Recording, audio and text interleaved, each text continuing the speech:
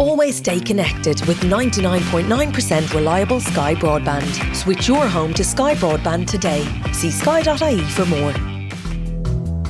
Hello and welcome to a special, emergency perhaps, edition of Inside Politics, the politics podcast from the Irish Times. I'm Pat Leahy. Yesterday afternoon, Boris Johnson bowed to the inevitable and announced he would resign as leader of the Conservative Party. His announcement followed an unprecedented wave of resignations from his government, whose members had decided that enough was enough. Two men who were first-hand witnesses to these historic events join me now. Our London editor, Dennis Staunton, and I'm delighted to say Patrick Maguire, political correspondent of The Times. Dennis, so we've all been watching agog, you know. I likened it the other night to is the World Cup final for political nerds, but somebody else corrected me that it was more like Love Island for political nerds. But it all looks like tremendous fun looking in from the outside. What's it been like there on the inside, as it were? Well, it's been pretty bizarre, really. I mean, I can't think of any 48 hours that's been like it anywhere that I've been politically, in that just the kind of first of all, the scale of it, just this torrent of resignations, many of them by people that nobody had ever heard of, but still, nonetheless, there was a certain kind of, power in the numbers. And then just the way in which Boris Johnson, as I suppose he always has throughout his career, that he just defied all of the normal rules and conventions of how you respond to this kind of thing by saying no to each time something would happen, and then that would drive most other people out of power. And then when he did finally announce that he was going, he gave such an incredibly graceless speech outside, and once again broke that kind of convention where you give some sort of dignified speech and you acknowledge your own faults and you thank everybody. He didn't thank any of his ministers, any of his MPs. He suggested essentially that the Conservative Party had gone mad and was making an enormous mistake. And so, in a sense, it was, each plot twist was one that you couldn't really necessarily have predicted, and certainly it didn't go by the normal playbook. So it was very dramatic. Them's the breaks is hardly likely to go down as one of the great resignation speeches. No. But then that's part of the myth of Johnson. I mean, he's a very effective speaker in the sense that, when he's speaking to a crowd, because what he does is that he has this kind of mixture of rather high-flown language and classical references, and then he'll shift into the demotic and back again. And so he's got a very unusual way of speaking so that nobody knows exactly what's going to happen. He's basically Shakespeare, is what you're saying, Dennis. Well, but that's one way of putting it, but but in a way, though, often these set-piece speeches, they're not terribly good. And sometimes it may be because he writes them himself, that, as opposed to having a kind of a writer's room doing it for him. But actually, he's a kind of a patchy speaker. And this wasn't, I think, one of the most memorable speeches he's ever made. Patrick, again, looking in from the outside and following the thing on Sky News and BBC and so forth, it didn't strike me. I mean, some leadership takedowns or some coups are plotted and the resignations are carefully timed before news bulletins, and there's a sense of a hidden hand guiding the knife towards the back or the throat or whatever of the leader. This didn't look from the outside like that. It looked like a sort of a dam burst with the initial two resignations from Sunak and Sajid Javid. And after that, there was a sort of chaotic sort of sense to it. Is that the way it felt from inside? Yeah, definitely. I think, call it a moment of exasperation or catharsis, or, as you put it, a dam bursting. There was no, as you say, there was no sense of central coordination at all. I mean, that was the question we were all asking when the Health Secretary and Chancellor resigned within 10 minutes of each other. But it soon became very clear that this was a totally organic and not unexpected sort of emotional response to the past week the Conservative Party have had. This all started on Thursday with the resignation of Chris Pincher as Deputy Chief Whip. And in that period, we've had Johnson and Johnsonism in microcosm, the evasions, the obfuscations over what the Prime Minister knew and when, his misjudgments, his tolerance for the slightly seamier parts of British political life and the characters who inhabit it. So I do think this was, and perhaps it was always going to end this way, given that the Conservative Party elected a character. They didn't necessarily elect Boris Johnson for anything other than his for his personality and and also the Brexit thing. But they elected a character, and the emotional response to his character was always his greatest asset in terms of electoral assets, and thus maybe it was always going to end this way, with people, finally having enough and snapping, and that's very much how it felt. Everybody has their own limits. I'd say another decisive moment was Nadeem Zahawi's first broadcast round as Chancellor on the Wednesday, when it became clear that Boris Johnson was determined to soldier on as if it were business as usual. And again, that reinforced all the misgivings Tory MPs had about him, the bunker mentality, his unwillingness to listen. It was a study in Boris living down to the expectations of MPs and the British people. But it was part of the reason why it was so crazy is because there was no sense of the hidden hand or it being plotted or coordinated. And that's what made it so unpredictable and febrile. When you compare it to, the plot to bring down Tony Blair by the Brownites, or the defenestration of David Cameron, or the leadership psychodrama that followed, or Theresa May's fall, none of this was affected essentially about anything other than Boris Johnson himself. And that's why it's both so tumultuous and so sort of small time at once. And are you getting any sense from MPs around Westminster since today or since the resignation yesterday? Is there any sense of, look at the Daily Mail this morning, we wonder, if anybody is saying, oh God, what have we done? Or what do we do now? Or what's the sense the day after the regicide? There are very few people in Westminster taking the same line as the Daily Mail. Look, those MPs do exist. As we speak, he's just made a raft of junior ministerial appointments. It's no coincidence there are, MPs elected in 2019 for those seats in the Red Wall in the North and Midlands are overrepresented in that reshuffle because they are still true believers in the Boris Johnson project, regardless of the faults and the fall of the man himself. But no, I think there's the question people are asking, if people are worried about the departure of Boris Johnson, it is not because of his virtues or any great admiration for a man. It's because it poses really difficult strategic questions for the future of the Conservative Party, which is, what are they without Boris Johnson to bind them? Whose party are they now? They no longer have the three things that made the 2019 election so successful for them, which was Brexit, Boris Johnson and Jeremy Corbyn. And without those questions, without those qualities, they are a mess of contradictions on the economy, on the demographic makeup of their electoral base, and a host of other stuff. So, I think if people are mourning the passing of Boris Johnson, they're not mourning him; they're mourning the electoral certainty he fleetingly gave them.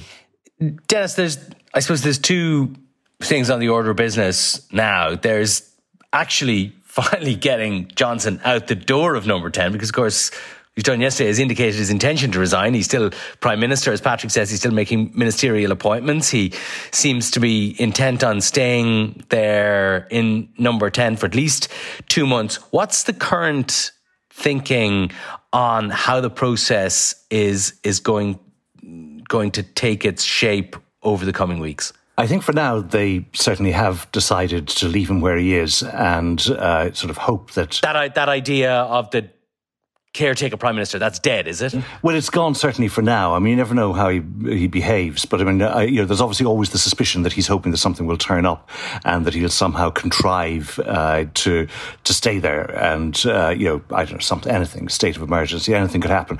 But obviously everybody's watching him like a hawk, and so if it appeared that that he was going to try to dig in, then I think they would be able to move against him. But for now, they do seem to have decided that it's better just to leave it this way and try to get through the leadership contest fairly quickly. It's a two-stage process, so that the first stage is that the MPs have a series of exhaustive ballots, and they then, out of those, select 2 2 candidates who then go forward to a ballot of the entire membership. And so they're hoping that they'll get the MP's end of the thing done within the next couple of weeks before they break up for the summer recess, and that then they'll go out and they'll have hustings around the country, and that then you could get somebody in place maybe even early September. And so that means then that the hope is that he couldn't do too much damage. He's not going to really be allowed to do very much. I mean, it's been made very clear that he's operating in a very constrained sort of political space, and so no new ideas, no brand new initiatives, nothing dramatic is supposed to happen. That's the theory, at least. But what stops him from doing that? Well, nothing, actually, except that they could all move against him again, and suddenly they can decide then, right, put all your belongings into a cardboard box and we're marching you to the door. That's the, so in other words, they could do the thing they didn't do yesterday or the day before. So that's what, so I suppose that's the constraint. Never suffer the buffer again. Always stay connected with 99.9% reliable Sky broadband. Whether you're streaming on the sofa, gaming in the bedroom,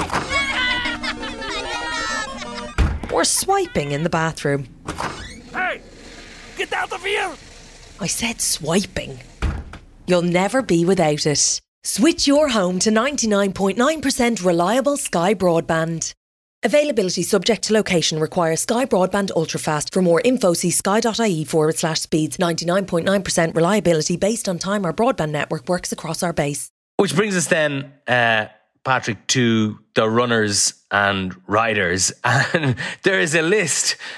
There's a list which makes the list of runners in the Grand National seem rather brief.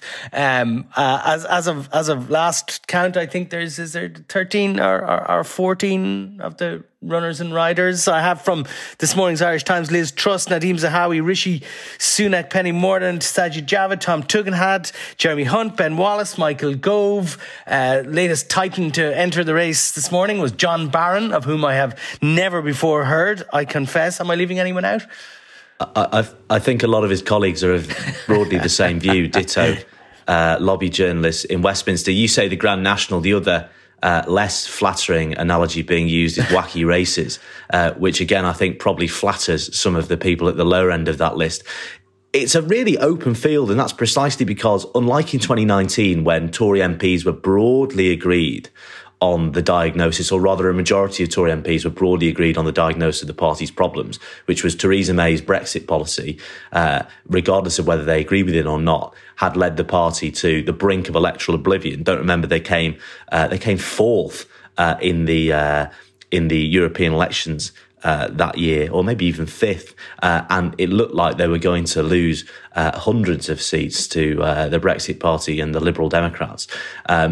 And so the only way to, as Boris Johnson put it, defeat Corbyn, unite the country, deliver Brexit and energise Britain, dude, as he said in his opening speech as Prime Minister in 2019, was to elect Boris Johnson. Now, given the diagnosis is we just need someone who isn't Boris Johnson, and the party is really quite divided on questions of electoral strategy, on tax, on a host of other issues, the field is really open, and there is not necessarily a standout candidate. Of the people you've just named, the people figuring in my conversations with MPs, most prominently, and I'd say it's, imagine it's sort of the same for Dennis, Rishi Sunak, who, despite being ruled out earlier this year over his wife's tax affairs, his wife's non-domicile status, I think has been broadly underpriced. I think he's still at the top of people's minds. Sajid Javid obviously stole a march on the rest of the field when he quit and delivered his Geoffrey Howe-style resignation statement to the Commons Chamber on Wednesday. Tom Tugendhat, despite having never held ministerial office, is genuinely commanding quite a lot of support, particularly among MPs who don't want to back a collaborator with the Johnson regime. Might being an outsider in that vein actually be an advantage in this? Yes, exactly. It's hard to overstate the extent of the disgust among Conservative backbenchers and even ministers of lower rank with how the Cabinet have handled themselves over the past 6 months or so. They believe, the Cabinet have had ample opportunity to arrest this slide into chaos, from Partygate onwards and onwards over the past 6 months by standing up to Boris Johnson, and they see a fairly supine, spineless cabinet who put their own positions ahead of the good of the party again and again. And I'd say Rishi Sunak and Sajid Javid have salvaged some of their reputations by quitting as early as they did, but it's still a big structural obstacle for anyone who was in cabinet and who until last week was dutifully going out on the telly and on the radio, defending positions that lots of Tory MPs now think were indefensible, to then stand before the party and say, well, I'm the person who is going to give us a clean start. That's the phrase Tom Tugendhat is using, particularly as Keir Starmer, when he gave his speech earlier today, turned the logic Tory MPs and ministers use against him for propping up Jeremy Corbyn back on Tory leadership contenders, saying, don't stand before the country and promise a fresh start if you were supporting Boris Johnson until 5 minutes ago. So it's a very tricky sell to exhausted and exasperated backbenchers if you're in the cabinet to then present yourself as a clean skin. Dennis, continue that process of whittling down for me. Liz Truss seems to be the front runner. People in Dublin I speak to, and we might come to talk about, the effect of all this on Anglo-Irish relations and the protocol in a little bit, but people in Dublin I speak to say to me, please God, anyone but Liz Truss. Mind you read them out a couple of other names then, and they say, well, maybe almost anyone but Liz Truss. Well, I think, though, as Patrick was saying, the field is, first of all, very open. It's also quite dynamic, so that, again, as Patrick was saying, Rishi Sunak's star appeared to be waning, but then because he got in fairly early, his star went back up again because he went with Sajid Javid. And meanwhile, Nadeem Zahawi, who, if we were talking a few weeks ago, we would have said was a rising star, he took Rishi Sunak's job as Chancellor of the Exchequer on Tuesday night, and by Wednesday evening he was telling Boris Johnson that he should go. So he's looking rather less impressive right now. So the whole thing is like politics is like a game of snakes and ladders, but this is like snakes and ladders on speed or on crack. And it's going in all different directions and very, very fast. And so the other thing is, what people always say about Conservative leadership contests is that they don't choose the leader for who they are. They choose them for who they're not. And so an awful lot of the time, a candidate emerges and it's all about stopping them. There are a lot of people in the parliamentary party who would like to stop Liz Truss. Why? Why do they want to stop her? Well, either there are lots of reasons. None of them are very complimentary. Obviously, one of them would be that she's a bit of a phony. She was a Remainer who's now kind of, transformed herself into a kind of a Brexiteer hardliner in embracing this protocol bill.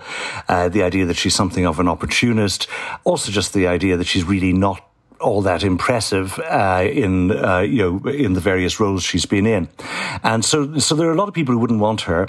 Then there are people now, because Rishi Sunak has kind of emerged, the Praetorian Guard around Boris Johnson, who are the disappointed remnant of Jacob Rees-Mogg and company, they've now started to diss Rishi and suggest that he, identify him as the culprit, say that actually he wasn't a very good chancellor, that,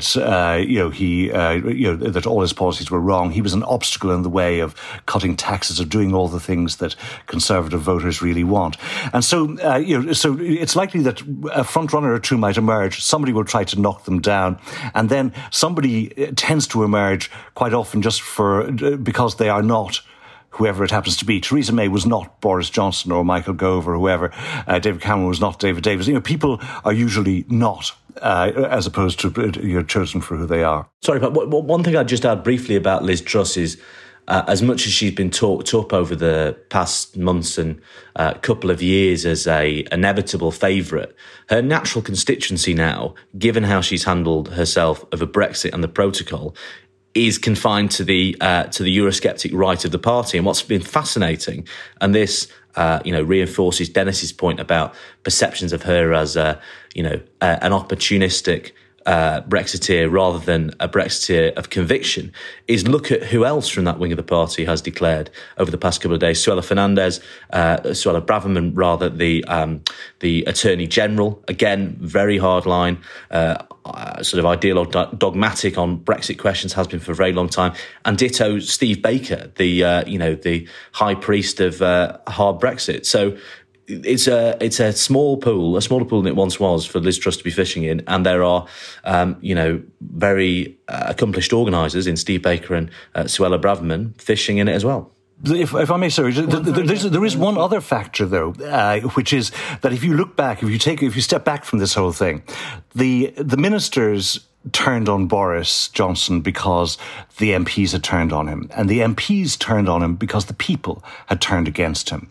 And so the reason that all of this has happened, really, is because the Conservatives have been sliding in the polls. Boris Johnson had become a liability. And one factor that is going to drive these people, especially the MPs, is the question of who's more likely to help them to keep their seat. Whether the Conservatives win the next election or not, who is more likely to safeguard their seat. And there they will be looking at the polls. And that's where it does speak for now for Rishi Sunak, in that he, according to one poll, is the only one that appears to outpoll Keir Starmer. That's partly because he's more familiar than other people. But, so I think that there will be, amid everything else, there probably will be a little shaft of rational thinking that'll come through as well in terms of people making their decision. Ben Wallace? Yeah, he's obviously popular because... he's popular with the members, isn't he? He's very popular with the members. He's a soldier. Everybody loves a soldier if you're a Conservative activist. And he, so he's popular because of that. And, the government is perceived as having done a good job on Ukraine. He, is the Minister for Defence, or the Secretary of State for Defence. He also distinguished himself pretty well during the rather chaotic withdrawal from Afghanistan last year, where other parts of the government didn't do all that well. And so he's got a good image. The problem is that people don't know very much about him beyond the fact that he is a soldier. Which he mentions from time to time. And he doesn't really people don't know necessarily all that much about his other policies. He was a Remainer. He's actually socially quite liberal. He hasn't really spoken very much about the economy. So I think, he's going to have to be tested in over the next couple of weeks, and he probably will be. And then they will decide whether he is actually what they're looking for or not. Patrick, one of the things that is worried about in Dublin is that over the course of the campaign in the next couple of weeks within the parliamentary party, that loyalty to the protocol policy and to the legislation that's been pushed through the House at the moment will become kind of a test that candidates who wish to get votes from that side of the party have to pass, and that there will be a sort of an arms race of Brexit hardiness, as it were. What do you think about that? I think you're absolutely right. I think Tory candidates here will be expected to sort of pledge fealty to three things, at least. The first, I think, is the protocol bill, which is a litmus test of, as you say, how pucker or kosher they are on Brexit. The second thing is the Rwanda policy, shipping asylum seekers out to Rwanda. And the third thing, I think, will be tax cuts, which are really animating the Conservative Party. But, as we've seen, both in the Conservative Party and other parties, what candidates are seen to say during campaign often aren't the policies they enact in government. And obviously, in a party as regicidal as the Tory party, that's always a risk. But say, if Rishi Sunak, wins the leadership, despite having pledged that he will maintain, the principle of legislating to override the protocol, I think we'll obviously see a different approach, because within cabinet he was one of the voices saying the legislation should be toned down, out of fear for sparking a trade war with the EU at this, pretty dicey moment for the global economy. So, it'll be the small print of the pledges that really matter. Dennis will remember, when Westminster's reporters were sat in the committee room 14 watching the hustings between Tory leadership candidates in hoping to succeed Theresa May. Every one of them was asked whether they agreed with the EU's definition of a hard border, and all of them essentially gave the headline answer of yes. But it was interesting seeing them all give, dancing on the head of a pin, giving slightly different semantics on that question. So I suspect, when they're asked, do you pledge to bring forward the protocol bill or keep with that course, all of them will say yes, but the devil will be in the detail. And the answer Rishi Sunak gives will obviously not be, by any definition, the same answer that Liz Truss gives or Steve Baker gives or Sajid Javid gives. For sure. There could be a lengthy hustings, of course. You may have to bring supplies into the room. Dennis, finally to you. Micheál Martin expressed the hope yesterday that the departure of Johnson and the change in leadership in Downing Street would allow for a reset in Anglo-Irish relations. Do you think that entire prospects for such a reset, do you think it entirely depends on who the new leader is, or is there a general mood there for better relations with Dublin, a deal with Brussels, and to move on to the domestic agenda? I think Boris Johnson going is actually the removal of the biggest obstacle to a deal on the protocol, because chiefly, really, he was too weak to agree to any deal that might be available. And if you think about, what the advocates of the Northern Ireland Protocol Bill say, they actually speak about it as a negotiating tool, and they're saying that this, that they hope that they wouldn't have to use it, because they hope that it will persuade the European Union to come and make the necessary compromises. Now, the compromises they're looking for is a complete rewriting of the protocol, which is not going to happen. But nonetheless, I think all those candidates can go in and say they support the protocol bill, and they all do, in fact, or most of them do. But then, once a new leader is elected, I think they will try to reset the relationship with the European Union, and they'll discover very fast that the only way that you can do that is to resolve the problem of the protocol. And I think also it is true that the European Union did conclude that there wasn't much point in offering any more concessions to Boris Johnson, because he wasn't in a position to do anything with them. Whereas somebody new coming in, then I think there might be a different tone. They might be prepared to find some more creative ways of dealing with the implementation. And so I think that, that almost whoever comes in, I think the exceptions to that are Liz Truss and Suella Braverman, because they're too closely wedded to the Northern Ireland Protocol Bill. But I think anybody else who comes in, I think, is in a position to improve relations with Europe. And if they improve relations with Europe, then they'll improve relations with Dublin. Well, it sounds like you guys have an exciting couple of weeks ahead of you, but we are very grateful to you both for making time for us this afternoon. Dennis Staunton, thanks a million. And Patrick Maguire, great to have you on.